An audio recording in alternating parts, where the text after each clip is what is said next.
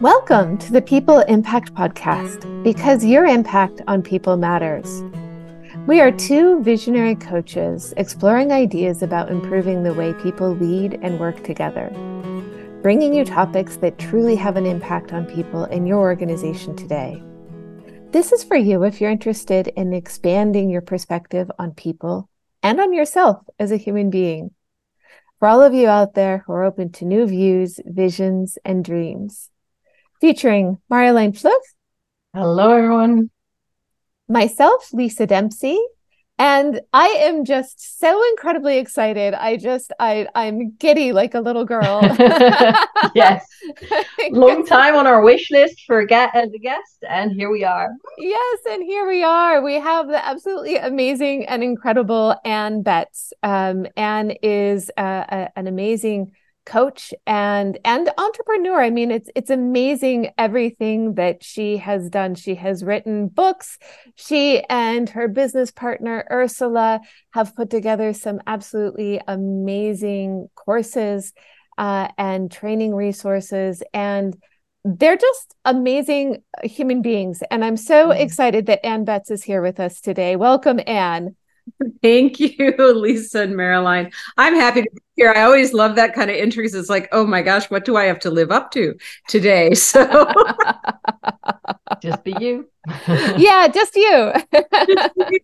Just be me. Yeah. So the thing that I would, I'm very, very excited to be here. I love this topic. I love talking to people who are trying to make organizations and life better. So I'm excited about this.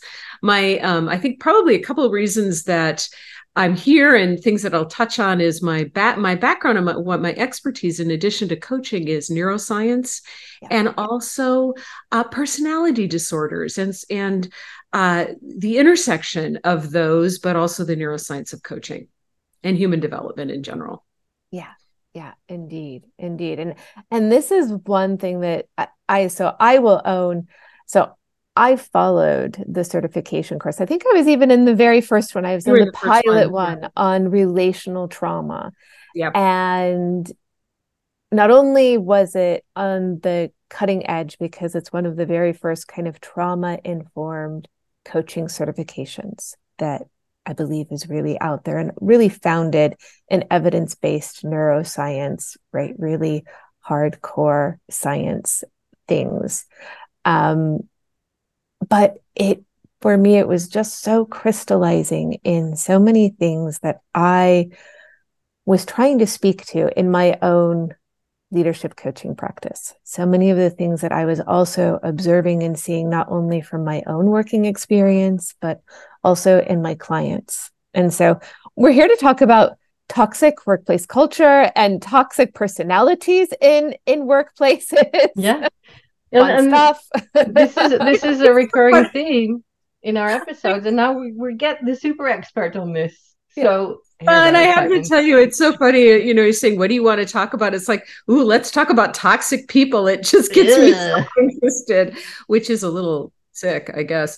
But it's one of the things that we don't. It's something I love about coaching. I love about but it's also sort of, the front of the hand, the back of the hand. So on the one hand, as coaches, we really do get trained and work with the person in front of us, the person on the phone, the person on Zoom, the person sitting across from us.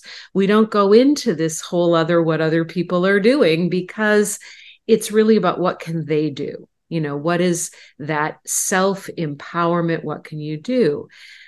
So that I actually love that.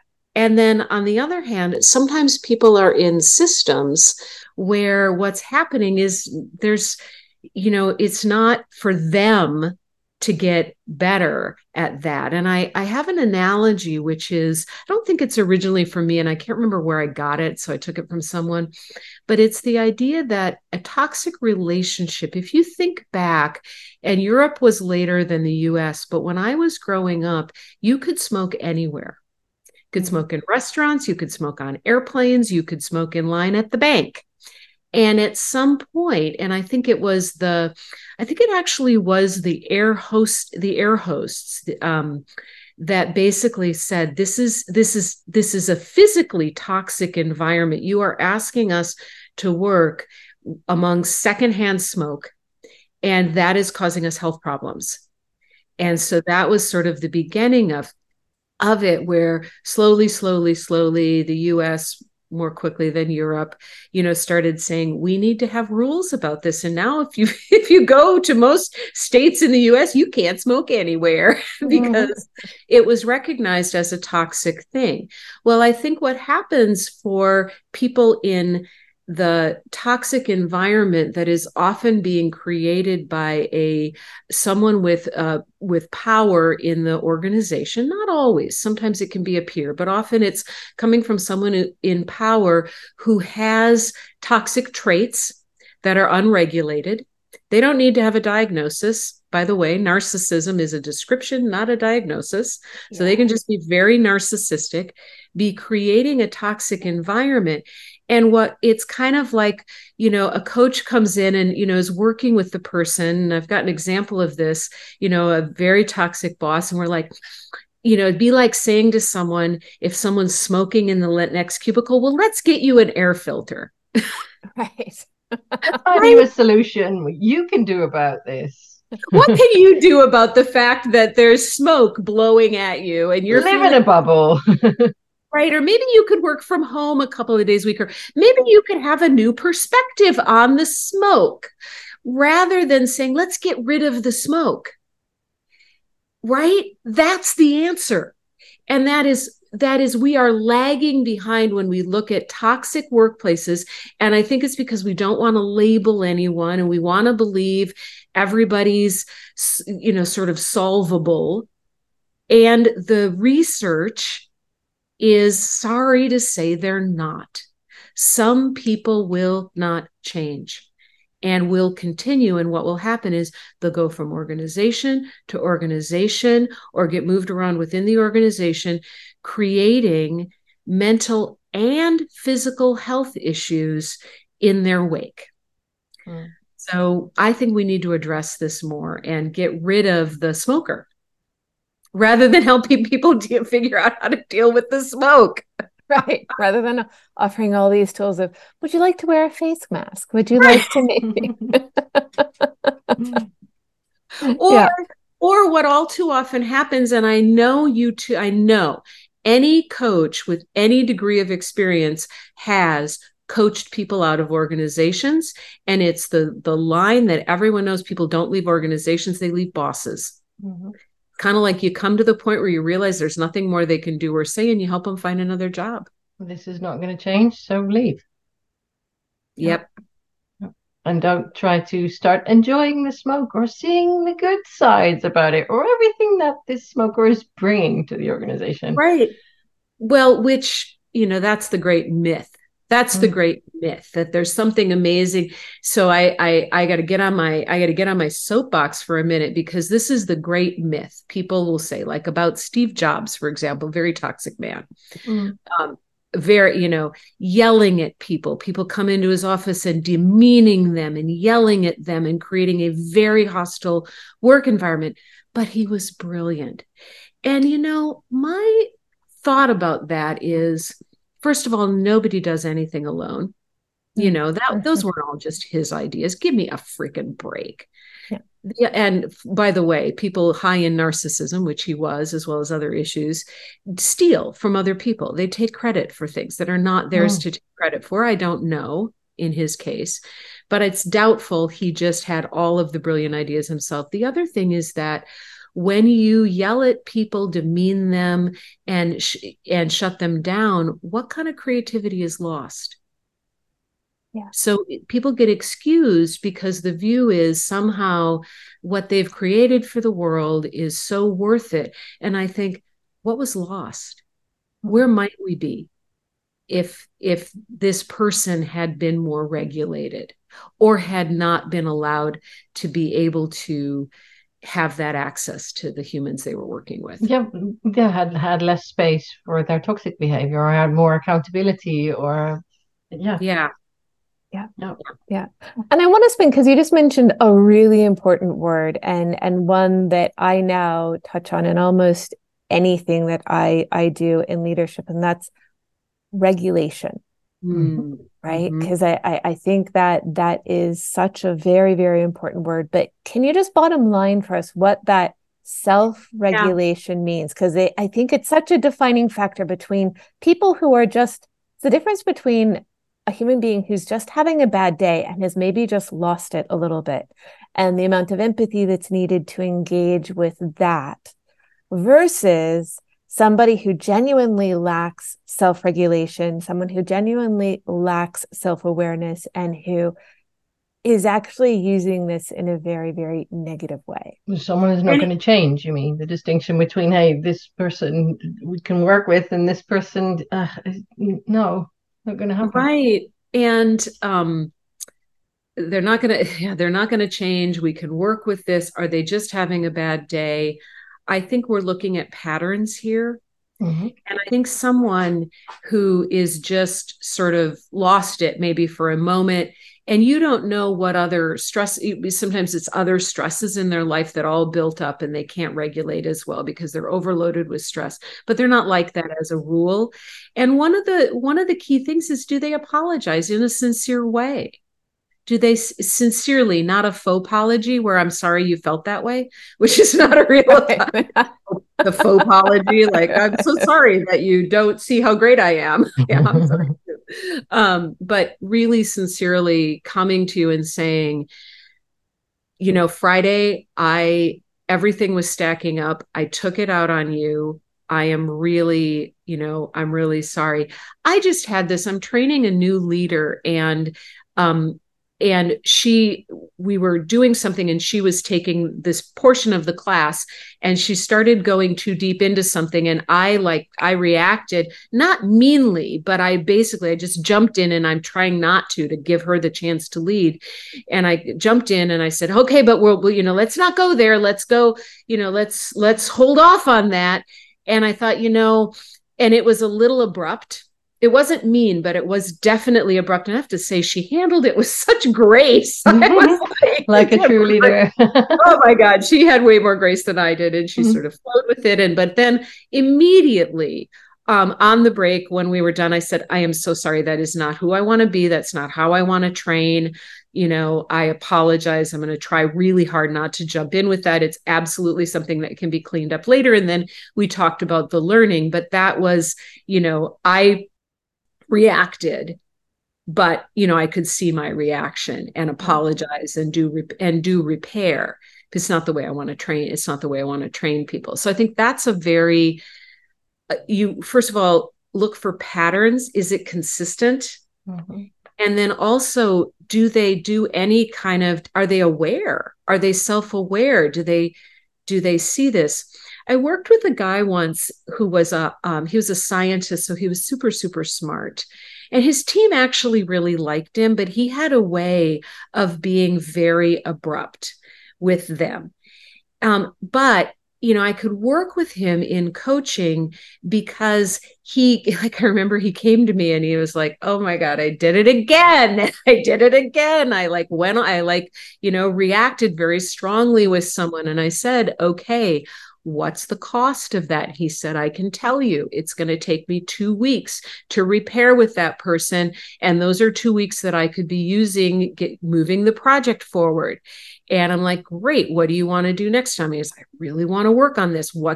How can I do that? What can I do so that I don't do this again?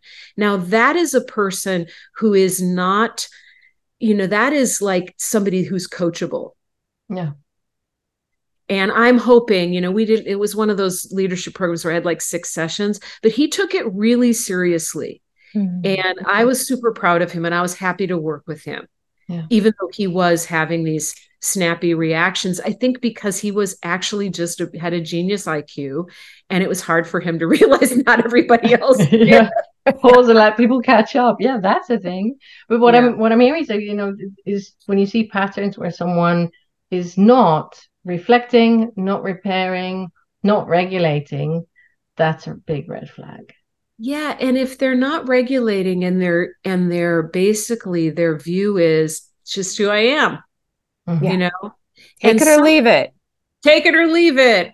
I'm like, I'm not saying that this is how personality tests are meant to be used, but I've seen this with DISC and I've seen it with Insights. Mm-hmm. And if those of you who use Insights, it's the colors. You're like, Yeah. I'm a red. I'm just a red, be brief, be bold, be gone. That's who I am. And that's not how those personality assessments are meant to be used. But somehow that's how sometimes when you have someone who is not willing to grow and change or modulate their behavior, they'll be like validated by that.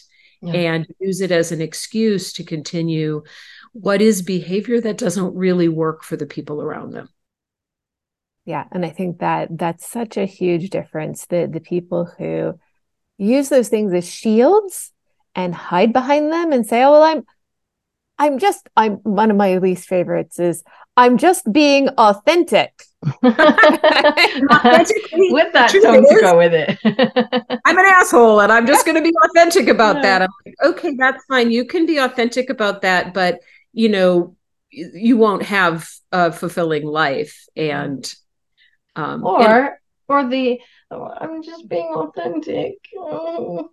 Like the victim-y, poor me. I mean, that's one is the what, and the other is it's me.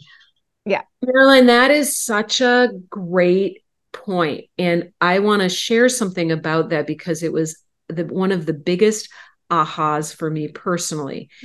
Is that there are there's like multiple types of people who fit the description of narcissist or toxic people, or I would say have high narcissistic traits.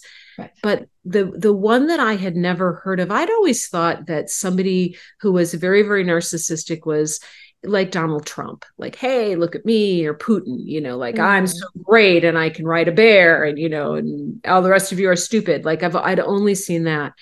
And the biggest aha is that there are the poor me, and that there are people who bank on their victimhood and they use it in a narcissistic way to get attention, because it's all about getting attention. And if you can't get attention for riding the bear or having, gold-plated lavatory stuff like Trump, gold-plated toilet, you can get attention from being the biggest victim. Oh, woe is me. Oh, poor me. Nobody cares about me. And sometimes you see people flip, but it can be very subtle. And so you think, well, this person isn't a narcissist because they're so victim-y, but are they still using you for attention? Are they still refusing to take responsibility? Do they still have difficulty regulating their emotions? Are they highly conflictual? Are they so I like to think of, there's a model that comes from one of my mentors and teachers, a woman named Dr. Ramani Durvasula. She's probably the leading expert in narcissism. And she has a model that she calls the craved model. And she says, look for behavior. You don't need to diagnose. Right. Look for behavior and patterns of behavior. And so here's the real quick overview. Are they habitually, not just every so often or once, are they habitually conflictual? Do they start fights? Are they rigid? Will they not change their views? Are they antagonistic? Do they try to get you to react? Are they victim-y or vindictive? And sometimes both. Do they try to get revenge, or do they play the victim? Are they, oh gosh, what is the E? Ego-driven? Is it no, I can't remember what the E is. Oh, sorry. What's the D? Skip to the D. Let's skip to the D, though. It doesn't matter. The last one, and we'll think of what the E is. The last one is dysregulated. Lisa, to your point, are they dysregulated? Can they, do you feel like, and how do you know if someone's dysregulated? You feel like you have to walk on eggshells. You're like talking, you're in a workplace, you're going to the admin, you're like, is she in a good mood today? Like, ooh, I better not show her this report, because I better not say that in the meeting. I better not do this. That's because you're dealing with a dysregulated person. If you habitually have those thoughts, this is not a safe person, and not someone you can collaborate with. And it's going to drive me crazy. I can't think of the E. Well, The we E are is going to add entitled. in these Entitled. Entitled. entitled. Entitled. Thank you. They act entitled. Thank you. Thank you, Lisa. Perfect.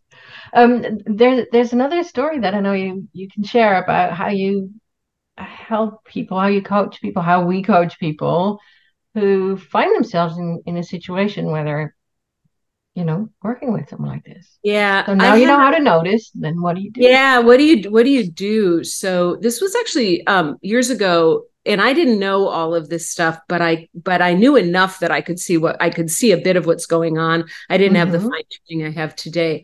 But I got called in by a friend of mine who was an HR director to work with this woman, and she was in an organization where her VP was, I think, really checks the boxes. There's a psychopath checklist. By the way, you can look up online psychopath checklist. This guy was a psychopath.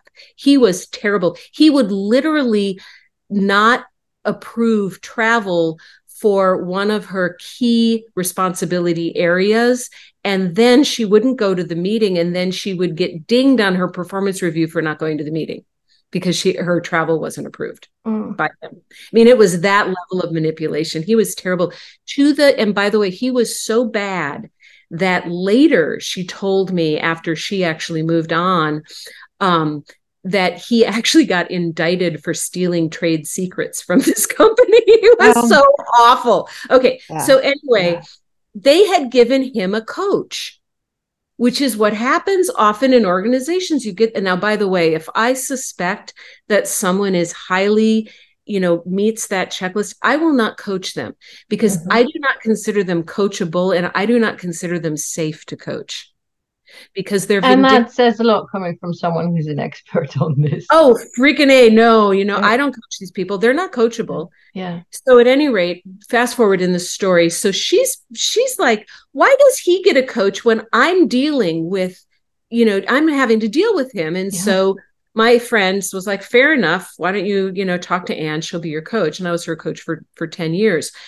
But we worked a two-pronged strategy with this guy. And I think often that's what you're going to need to do.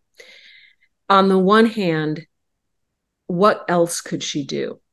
Get the resume together, network. This guy is out to get you because you're a powerful woman and you're not playing his game. So, let's figure out what else you could do. And let's see what you can do to get rid of him. And she documented, and she went to HR consistently again and again. She even got a lawyer. And eventually, this woman, holy mackerel, she got rid of him. She was the one. And there had been a pattern of very, very talented people. She was in a very high level position. This was an international company. There had been a pattern of very high level people leaving because of him. And she was the one. She was the buck stopped here. But we had to work in both strategies because she had to also know there was another way. And I was so proud of her. And she was like, yeah, but I was ready to leave. Yeah. And you helped me see that was a possibility as well. Because, by the way, you can't always get rid of them.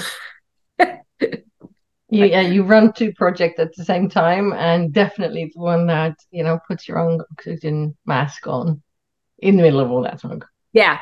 Put your own oxygen mask on, know what you could do, where else could you go, know that you have value, because one of the things that will happen to people is they start doubting their own value. Yeah, completely. Yeah. This guy was so busy undermining her that the was most amazing people that show up in my sessions. Like, wow. And they've been so undermined that they started to believe it. Exactly. Yes. This woman, by the way, is one of the best leaders I've ever worked with. She's heart and head. She knew how to focus. She knew how to take she's like the poster child for good leadership. And this guy almost ruined her. And so there was a piece of helping her find her fire and her core again. That was part of it. And I'm so proud of her. And then like I said, I've known her for 20 years. And, as we watch this other guy's trajectory, that's the other thing is I do think it's kind of hard, but I do think karma gets them in the end. I do think that might take a while, but Wait around. Yeah. Protect yourself. I mean, I think I have a particular perspective on that, and that is that while I do hope that karma does eventually get them, I think particularly in many business environments, people who are genuinely toxic, they rise. They rise to certain levels and potentially with more ease than they should. And, you know, I have a perspective that a part of it's because so much of what we believe leadership to be has been rooted in very, very toxic behaviors. Yeah, I agree. Yeah. Let me say something about that. I think because I have a hopeful thought. Oh, good. I love that. I agree with you, but I have hope. So the one is, yes, it's there's two things. One is the other reason they rise to those levels is they want them. They want them really bad. And talk about one of the things we can learn is the power of intention, because these folks are generally really intentional about getting that title because they believe it means something like and that. And they do a lot to get there. They do a lot. They'll throw people under the bus. And as to Lisa's point, their behaviors are rewarded. Now, I have a friend who is an expert in generations. She's awesome. You should have her on your podcast, Lindsay Bacario. She's really, really cool.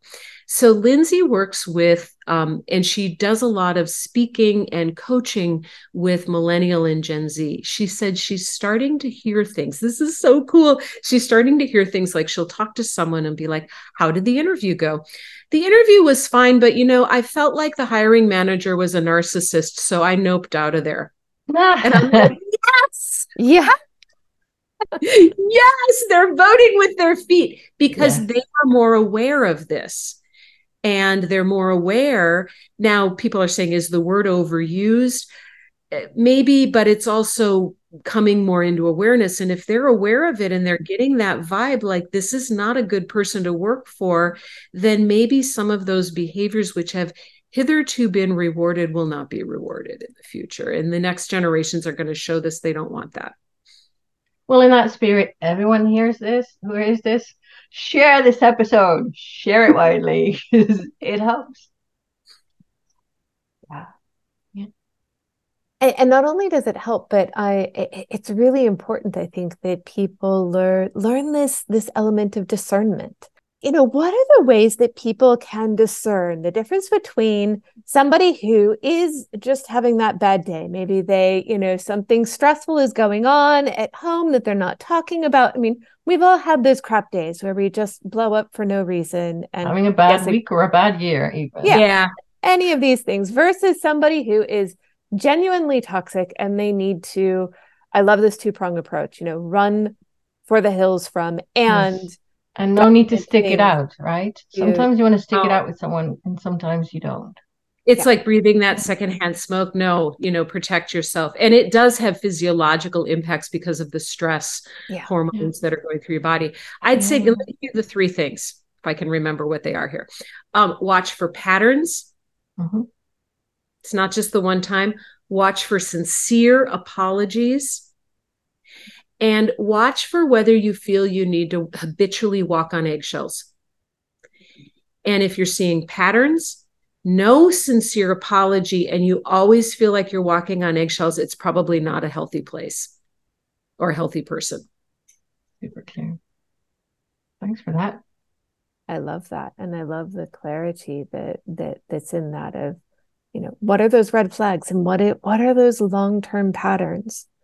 Because I think there's, there's a whole bunch of stuff that we could have dove into that, we could just have hours and hours of conversation, but especially, toxic people, they tend to be highly manipulative and they're happy to gaslight and they're happy to, typically whatever it is that they're up to, that's what they're accusing other people of. Yes. Right. Absolutely. Absolutely. So your confidence can get undermined. People even say, wait a minute, am I the narcissist? But come back to, what are the patterns I'm seeing? Are there real attempts to repair? And do I feel I need to walk on eggshells? Yeah. And thank you for this, because there's someone I know that I regularly come back to thinking, I think they have very strong narcissistic traits. And then after a while, I start doubting myself and think, really? And I'm listening to this and thinking, oh yeah. Yeah. Check. Yep. Yeah. It's them, not me. Yeah. And then I can make choices from that point. Yeah. Yeah. There's so many good people in the world. Go there. Yeah, indeed. And I love your messages of hope as well, because it is so easy to also go down that rabbit hole of, oh no, everybody's like this, and there are landmines everywhere. Yeah. Lots of fun people out there. Yeah. Thank you. This has been wonderful talking with you. I love this topic, and thank you for your great questions and co-creating with me on this. Yeah, well, thank you so much, Anne, for all of your contributions. We really appreciate it, and such an important space to be talking about. So thanks everyone out there for listening. You've probably been listening to us on your favorite podcast app. Please do make sure that you hit the subscribe button so you are the first to learn about new episodes. And as Marjolijn said, if you appreciated this episode, please share it widely. I really do firmly believe the more people who become aware about this and understand, all of that hard work and all of that nastiness, that may not need to be just a part of your day-to-day working life. There are alternatives. There is hope out there. And we'd love to hear your feedback and guest suggestions. Let us know what's on your mind in the workplace. Until next time, bye-bye. Bye. Bye.